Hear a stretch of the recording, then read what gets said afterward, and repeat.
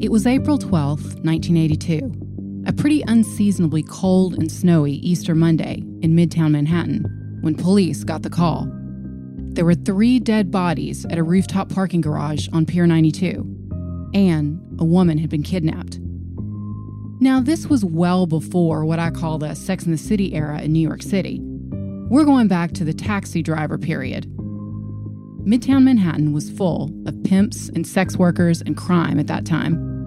In fact, according to Richard Hammer's book, The CBS Murders, a true account of greed and violence, there were more than 10 murders a week in Manhattan during this time period.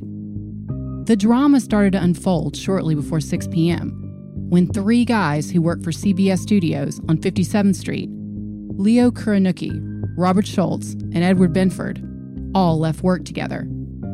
These guys were all engineering techs for the network. They said their goodbyes and they headed west toward the rooftop parking garage at Pier 92 on 54th Street. It was just an ordinary workday for these guys. They got to their garage and started walking toward their cars. And that's when they saw the man in the ski mask dragging the limp body of a young woman toward a white Volkswagen van. Now, at the same time, another colleague of theirs, a guy named Angelo Sicca, was walking behind them. He would later tell police that he yelled at the guys to wait for him, but because he was trailing pretty far behind, they didn't hear him. So Angelo just kept walking on his own. He got to the garage just in time to see a flash. There was a woman on the ground, and he watched in horror as his colleagues approached the stranger to try to intervene. Then he saw the man pull out a rifle, say, "You didn't see nothing," and then chase them down and shoot them execution style in the head, one by one. When the killer pulled out the gun and fired, Angelo heard a soft pop. He realized with horror that the man in the ski mask had a silencer. He was in shock at this point and completely terrified. He thought that he might have just stumbled on a professional hit, and he couldn't tell if the killer had seen him. Angelo jumped into his car, huddled down, and tried not to look up as he drove really fast out of the garage. The whole time, he was terrified that the killer might catch up to him and shoot him too. He looked in his rearview mirror and saw the silver van pull out into the street, but to his relief, it didn't chase him. Angelo found a phone and called the police. Then he called CBS News and told them to send a camera crew, because he knew that this was about to turn into a big story. Officers arrived on the scene. They saw the 3 dead bodies. They saw the victim's blue BMW 320i with a woman's shoes next to it. Apparently, she had lost them in the struggle. The car had New Jersey license plates, and the registration in the glove compartment belonged to Margaret Barbara. Her address was 631 Cumberland Road in Teaneck, New Jersey.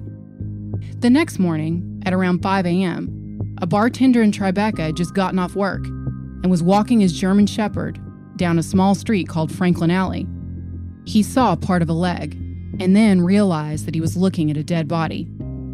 Police put the shoes from the crime scene onto this victim's feet and realized that, like a grisly version of Cinderella, they had a perfect match.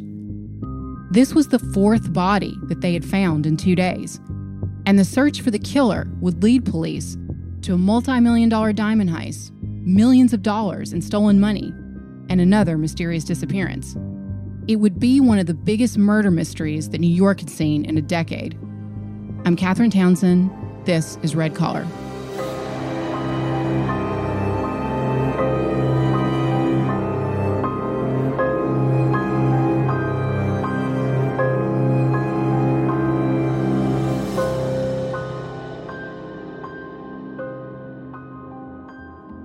Police were trying to figure out what was going on at the crime scene unfolding at Pier 92. They had 3 dead bodies, and they had no idea what connection, if any of them had to the kidnapped woman, who they had now identified as Margaret Barbara. Margaret was 38 years old, very attractive, and a bookkeeper at the camera service center nearby. She'd only worked there for about a week, and her colleagues confirmed that it had been a normal workday. She left just before 6 p.m., like she always did, to walk to her car. Police talked to Angelo, the sole living witness. Even though he said he'd been too terrified to look directly at the killer, he was able to give them some detail.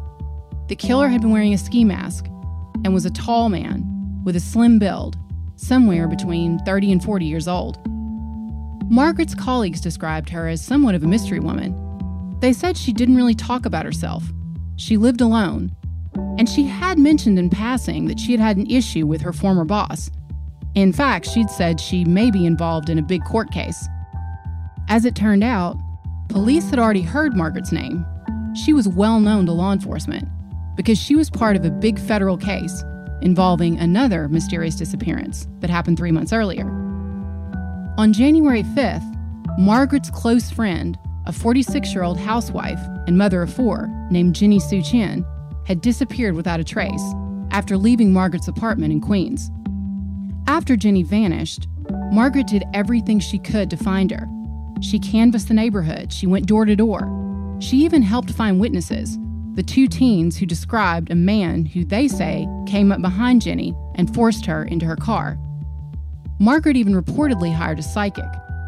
By the way, the teen's description of the man who abducted Jenny, tall, thin, and wearing a dark ski mask, was pretty much the same as the description of the multiple murderer at the garage.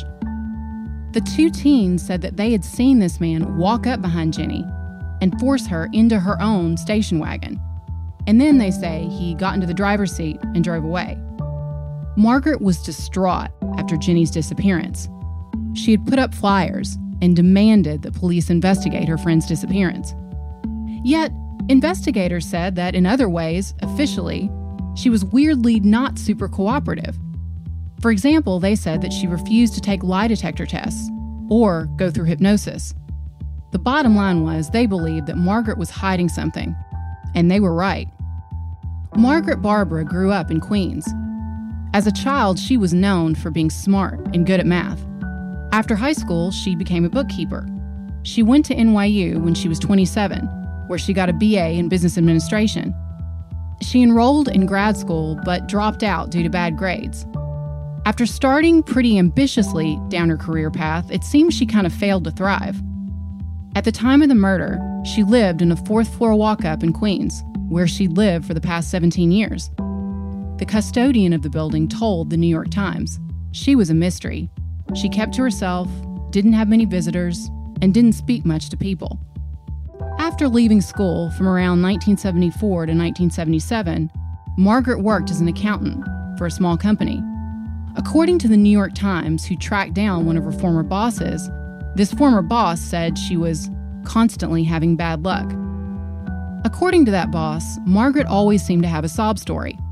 She would say her fiancé had been killed in a car accident, that her mother was dying of cancer. Sometimes she even said that she had a serious illness. Eventually, her boss got tired of this drama and she was fired. After that, she took jobs at companies where, according to authorities, she got a reputation as someone who didn't mind bending the rules and cooking the books a little bit. If you needed the numbers to look a certain way, she was known to come through for you. Police also talked to Jenny's husband, Edward Chin. They noticed that he seemed bothered by Margaret and Jenny's relationship. Reading between the lines, it seemed like he was implying that Margaret had an obsession with Jenny. Police started digging deeper into their friendship. They found out that the women had known each other for about 3 years. And over that time, they got very close. They spent more and more time together. Police started to suspect that there was more to their relationship than friendship. When they went into Margaret's cluttered apartment to look around, they found Polaroids of Margaret and Jenny, some of them in very intimate situations. It was obvious that the 2 women had been lovers. Now, for someone like Edward Chin, who was a banker, very well known in the Chinese community, this would be a huge scandal even today. In the early 80s, it would have been much worse, and coming out would have been a terrifying thought for Jenny. Police did notice that Edward didn't seem too worried about Jenny's disappearance. On January 11th, Jenny's red Pontiac station wagon was found on 36th Street in Manhattan. The car had been abandoned, and inside, detectives found evidence of a struggle. There were bloodstains on the door handles and the window handles and on the carpet. There was a .22 caliber shell casing on the floor of the car. All of the victims in the parking garage and Margaret Barbara, had been shot in the back of the head at point-blank range with a .22 caliber rifle. At this point, police were suspicious of Edward, but they had no evidence that he had been involved in Jenny or Margaret's disappearances. So they started taking a closer look at Margaret's story, especially the part where she told people at work about the problem with her ex-boss and testifying in a federal investigation. Police discovered that Margaret was involved in some very shady business with her boss, Erwin Margolis. Erwin Margolis was the owner of a jewelry company called Candor Diamonds. Those who knew Erwin described him as pretty uncouth. He was balding, tall, and very heavyset. He was born and raised in Brooklyn and was a car salesman before he started selling jewelry. He founded the Candor Diamond Corporation in 1974. But he kicked business up a notch in the 1980s when he teamed up with a friend of his, a lawyer named Henry Ostreicher. What these guys were trying to do basically was come up with a get-rich-quick scheme. They came up with an idea, using a system called factoring. Now, factoring is a type of financing, and what it's supposed to do when it's done legally is to improve the cash flow of small companies. The idea is that instead of having to send out invoices and wait for payments to come through, factoring companies pay the invoice immediately, so the businesses can use the cash for their day-to-day transactions. Jewelry factoring was seen as lower risk than, for example, factoring for something like a fashion line, because even if the company failed or someone didn't pay, theoretically, you still had access to the raw materials. The gold and diamonds and precious stones still had value. Erwin cut a deal with a factoring company, J.P. Maguire. This company had a lot of capital. First, Candor would send J.P. Maguire an invoice. J.P. Maguire would immediately transfer 85% of the sales price to Candor. Once the client paid the invoice directly to J.P. Maguire, the remaining 15%, minus the factoring fee, would be sent to Candor. That's the way it's supposed to work anyway, and for a while, it did. For a few months, Erwin kept the operation pretty legit, so it seemed like everything was on the up and up. But like so many con artists, he started small so that he could set the guys at J.P. Maguire up for a big score. It's the same tactic that romance scammers use when they ask to borrow $20 first. Then they pay you back. And then eventually they hit you up for $10,000 through Western Union. Finally, Erwin took things up a notch. He sent a fake invoice to J.P. Maguire for just over $7,000. Once J.P. Maguire paid that invoice, Erwin knew that he could basically get away with stealing. And from that point on, almost all of the invoices he sent were fake. We hear the phrase cooking the books a lot in white-collar and red-collar crime, and it's an interesting expression because, kind of like being a great chef, there is an art to it. Using accounting tricks to make a business seem more profitable than it is takes skill. This is one of those things that's glossed over in TV shows and movies, but it definitely involves a lot of practice. That's where Margaret Barbara came in. In the summer of 1980, she went to work for Candor Diamond as a bookkeeper. Records in federal bankruptcy court in Manhattan show that prior to the year that Margaret joined the company, Candor was small. They sold most of their items for around $100 each. They had fewer than 10 employees. Their top gross annual sales were around $300,000, but most of the time they had under $50,000 in sales. According to media reports, it seems as though Erwin was pretty open with Margaret about the fraud. He told her about the fake invoices, and she participated in the scam. In fact, he would later say that she came up with new ways to help him scam people. What they were running was basically a Ponzi scheme. The invoices were fake and they were for customers that didn't exist. Once J.P. Maguire paid them the money, they would take that money and use it as collateral to get larger loans. So suddenly these low-level, small-time jewelers went from struggling with under $50,000 in sales to having tons of cash, millions of dollars in sales, all in under 2 years. Erwin and his wife Madeline, who was in the business with him, started splashing out. They bought their home in the upscale suburb of Scarsdale. They spent $100,000 to redecorate and expand.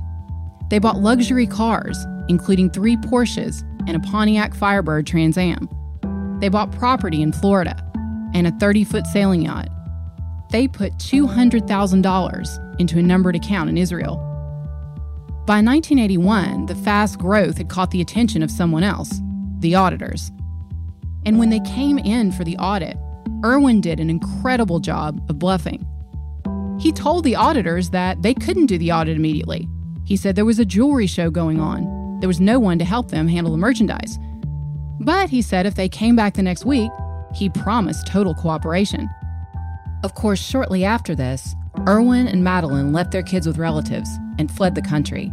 They were headed for Israel. By now, the auditors were figuring out that almost all of Canner's sales were basically works of fiction. Irwin and Madeline had stolen $5.7 million in all. So the feds moved in to seize the assets, but they found less than $10,000 in diamonds on the premises. Irwin and Madeline had grabbed a suitcase and they had cleaned that office out. They took all the money and all the diamonds. This was actually a huge heist, but instead of doing a smash and grab, they did it right out in the open. They told the auditors to leave and come back and just left town. I can't really wrap my head around this. Can you imagine a drug dealer telling police, "No, I'm sorry, you can't do the raid now. It's kind of an inconvenient time, but can you come back next week?" This cooperation doesn't happen with any crime except white-collar crime. While Irwin and Madeline were in the Middle East, they made a trip to Switzerland and opened a bank account there. Madeline took diamonds worth over $2 million that she had put in a suitcase and dumped them into a safe deposit box in the name of her shell corporation. Margaret's salary kept increasing during this time period, going from $32,000 to $64,000 per year. And Irwin said that he kept agreeing to whatever Margaret wanted. He even said that he would hire her friend Jenny to help with the bookkeeping. He also sent the women off on a trip to Europe, and they always traveled first class. Irwin had a dirty secret. He would later admit to the investigators that from the beginning, he hired Margaret and did whatever he had to do to keep her happy and coming into work, because he would need her to take the fall if he ever got busted by the feds. So right from the beginning, he was setting her up. But Barbara had a secret of her own. She kept 2 sets of books, the cooked books that she showed Irwin and the real books, and she was keeping copies of those books inside her cluttered apartment. Eventually, Irwin called the FBI and said that he wanted to cooperate. He said the entire operation had been Margaret's idea. He said she must have been the one to commit fraud. She was in charge of the bookkeeping and the financial side. He said he didn't know anything about it. All through this time, Margaret stayed quiet, at least for a while. But after Jenny disappeared, Margaret started to worry that she may be next. She got a lawyer, and she asked that lawyer what would happen to her if she cooperated. Could she get protection? She said she was afraid that she might be the next dead body found. According to the journalist Michael Posner's reporting for Maclean's, Margaret clearly believed that she was a marked woman. She called her lawyer late at night while he was on a trip to Florida and, according to the article, was freaking out and hysterical because she thought someone was following her. Her lawyer advised her to move in with friends. She did for a little while, but she couldn't stay forever. She asked for federal protection several times. She changed the locks on her doors, put bars on her windows, and started taking karate lessons. The passage from the book The CBS Murders really highlights the fact that the authorities at that time didn't think that Margaret was in serious danger. They just could not conceive of the fact that white-collar criminals, and this is something that we talk about a lot with red-collar crime, were capable of that kind of violence. Meanwhile, unbeknownst to Margaret, while the feds were debating if there could be a potential threat to her life, her killer was already stalking her.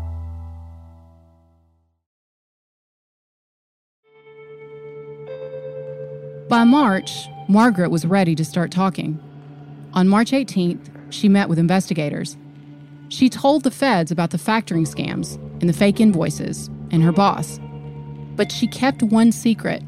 She didn't tell them about the duplicate, real set of books in her apartment. Margaret's assassin followed her for weeks. He learned her routine down to the minute. She had been holed up in her house for a long time, but eventually she had to get a job, and that daily routine left her vulnerable. Her killer tried to follow her more than once inside the parking garage, but one of the attendants told him that only monthly customers were allowed in that area. So he found a solution. He decided to go ahead and rent a monthly parking space in that same garage on Pier 92. The FBI came in to help with the investigation. They started doing their victimology investigation. They learned everything about Margaret and her routines. They needed to ID the killer. They tried everything they could think of. They even asked for photographs that had been taken by passengers on a ship called the SS Rotterdam. It had been docked during the afternoon at Pier 90, but they had no luck. Some people in law enforcement believed that the hitman may have already been killed.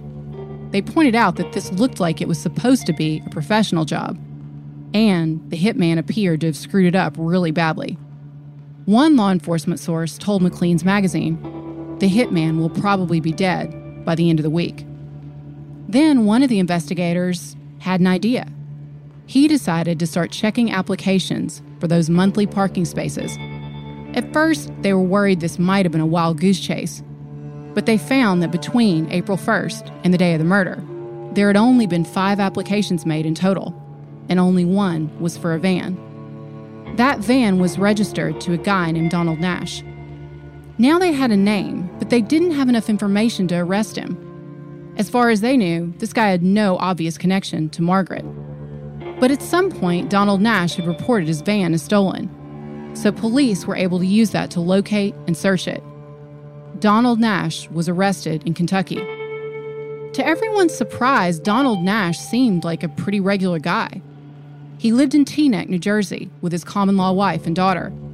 He was a building contractor, and he was known for helping people around the neighborhood fix things, usually for no cost. But he also had connections to organized crime, and he did have a rap sheet. His criminal record included things like burglary and forgery and other scams. But until this, he had nothing violent on his record. In the pre-rideshare time, before there was Uber and Lyft, New York City cabs were incredibly valuable. Buying a taxi medallion could cost hundreds of thousands of dollars, and most drivers didn't have that kind of money. So often they would rent their cabs. And Donald figured out a pretty lucrative scam: cab cloning. Basically, it involved painting a car to look like a cab, then stealing a taxi registration number and creating a fake taxi cab. He would then rent this out to taxi drivers for around $300 per day. Donald had pleaded guilty to the scam, and he was given a 20-day sentence at the Manhattan Correctional Center. The MCC, by the way, is the notorious prison where Jeffrey Epstein was incarcerated and found dead. Donald was supposed to show up and surrender to police to start the sentence on Tuesday, April 13th, 1982, the day after the murders. Then they found the connection between Donald and Irwin, the lawyer, Howard Ostreicher. Howard, by the way, would eventually agree to cooperate with authorities and get immunity from prosecution at both federal and state level. Howard would later testify that he had suggested Donald for the job. He said that Irwin wasn't sure and made comments along the lines of him not being sure that Donald would be the right man for the job, but he agreed to meet him. So on December 1st, 1981, according to Howard's testimony, Donald Nash met Irwin in the back room of a deli in Midtown. Then, like something in a scene straight out of Goodfellas, according to Howard, Irwin and Donald communicated through kind of a code language. He said they did not converse, but used sign language in saying how much would be charged for the elimination of the witnesses. Irwin agreed to pay Donald $8,000 for each murder. He also gave Donald information on Margaret and Julie, their address, their license plate numbers, their daily routines, etc. Irwin was very clear about something else. He wanted to make sure there were no witnesses to these murders. He wanted people to think that Margaret and Julie had left town together and taken all the money with them and flown off to a happy ending. Given their situation and the secrecy they were dealing with, this plan could possibly have worked. Donald said fine and agreed to do the job. His plan was to eliminate Margaret first. The problem was, at this point, Margaret was already scared. She knew that someone could be after her. She also knew that Erwin was a dangerous guy, and she was being extra careful. She spent most of her time at home alone. Occasionally, Jenny would come over, but when the two women were in public, Donald felt that there were too many people around to make a move. And this case has another surreal twist. At one point, Donald said that he did see an opportunity to get rid of them both at once. He was following them when Margaret's car broke down. He ended up getting out of his car, walking up to their car, and actually fixing the fan belt.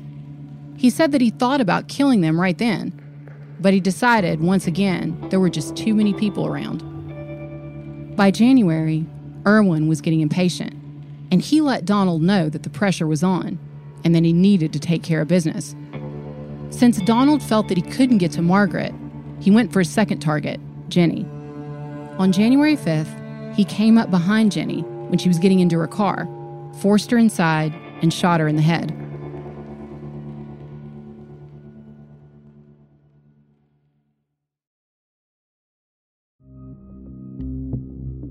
After shooting Jenny in the head, Donald dumped her body. And investigators say he took a Polaroid picture of her covered in blood as proof that he had done it. Howard would later tell the authorities that Erwin was furious about the fact that Jenny had been eliminated first before Margaret. He said he felt like if Margaret had been killed first, he may not have had to have Jenny killed. I'm not sure if he was more concerned about murdering two people or the additional money that the second victim would cost him. That's something we'll probably never know. After killing Jenny, Donald started stalking Margaret. He was really focused on having no witnesses. He learned her routine intimately. He planned to park his white van in the parking space to the left of Margaret's BMW. That way, after he shot her, he could put her into the van and no one would see. But something happened. For the first time since he'd been tailing her at that location, the parking spot immediately to her left was occupied. Now he was annoyed because he had to park on the other side, which meant that he had to drag Margaret's body. This was a difference of only a few seconds, but in this case, that few seconds was critical. The night after the 4 killings, according to the New York Times, Howard testified in court that Erwin had called him at home. He said that Erwin asked him, "Did you hear the news?" And when he said yes, Erwin said, "Oy vey." Police arrested Donald in Frankfort, Kentucky on April 19, 1982. He went on trial for murder in 1983. Police also questioned Donald's nephew, 29-year-old Thomas Dane, and he helped them fill in some of the blanks in the story. They got him to admit at trial that he had made calls to buy the silencer for the .22 caliber rifle for his uncle. But he said that he had never actually seen the gun silencer. He said he had no idea what it was. He was just doing a favor for his uncle by picking up packages for him. When police pulled out phone records that showed a call from his house phone to Margaret Barber's apartment, he had an answer for that too. He said his Uncle Donald had often used that phone. On the day of the murders, he said that his uncle called him and asked for his help. He followed his uncle to Newark Airport, drove him back home, and helped him spray paint the silver van black in order to disguise it.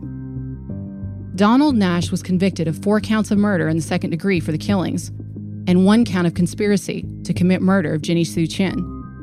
He was sentenced to 25 years on each of the 4 murder charges to run concurrently and 8.5 years on the conspiracy charge. The bottom line is he would have to serve 100 years in prison before he would be eligible for parole.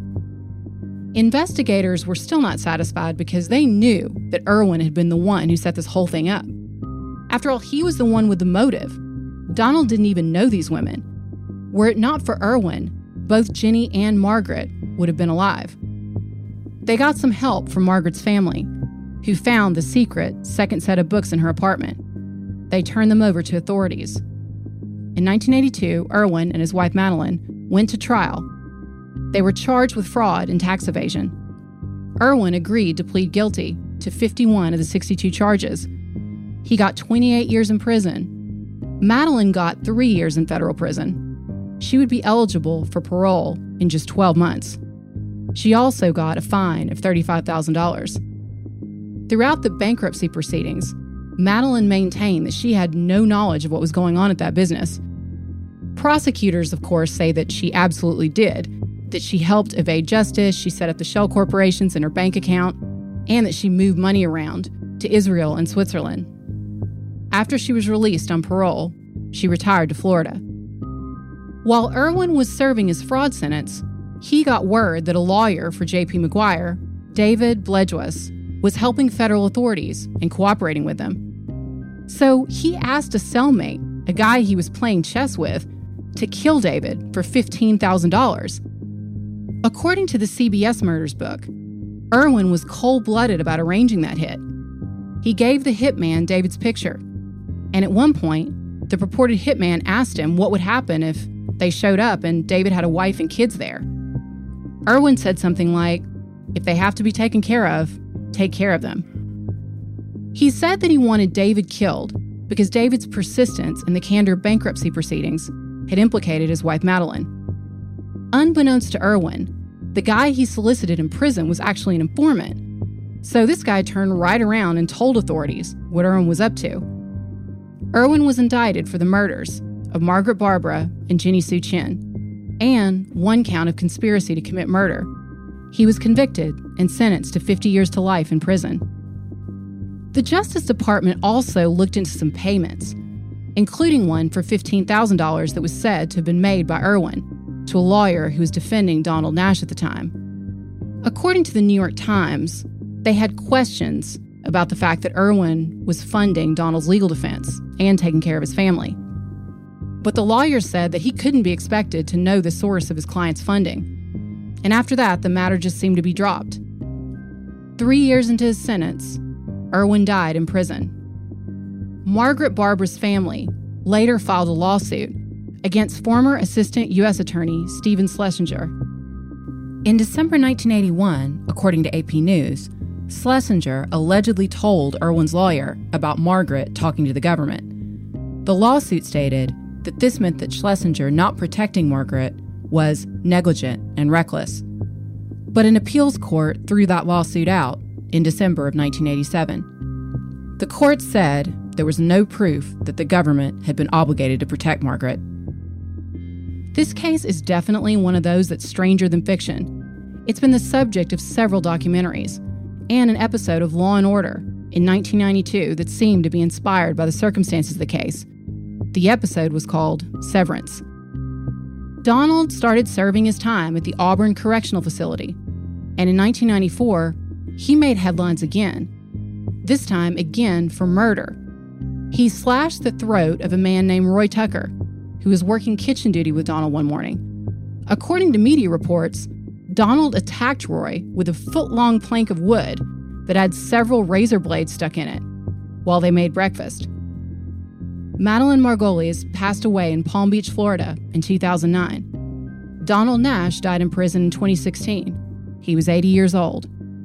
And after all this time, neither Jenny Sue Chin's body nor the $5.7 million in missing money and diamonds have ever been found.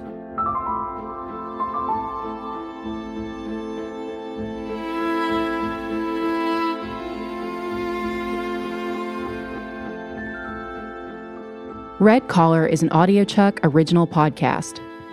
Research and writing by me, Katherine Townsend, with production assistance from Melissa Gostola and Resonate Recordings. You can find all of our source material for this episode on our website, redcollarpodcast.com. So what do you think, Chuck? Do you approve?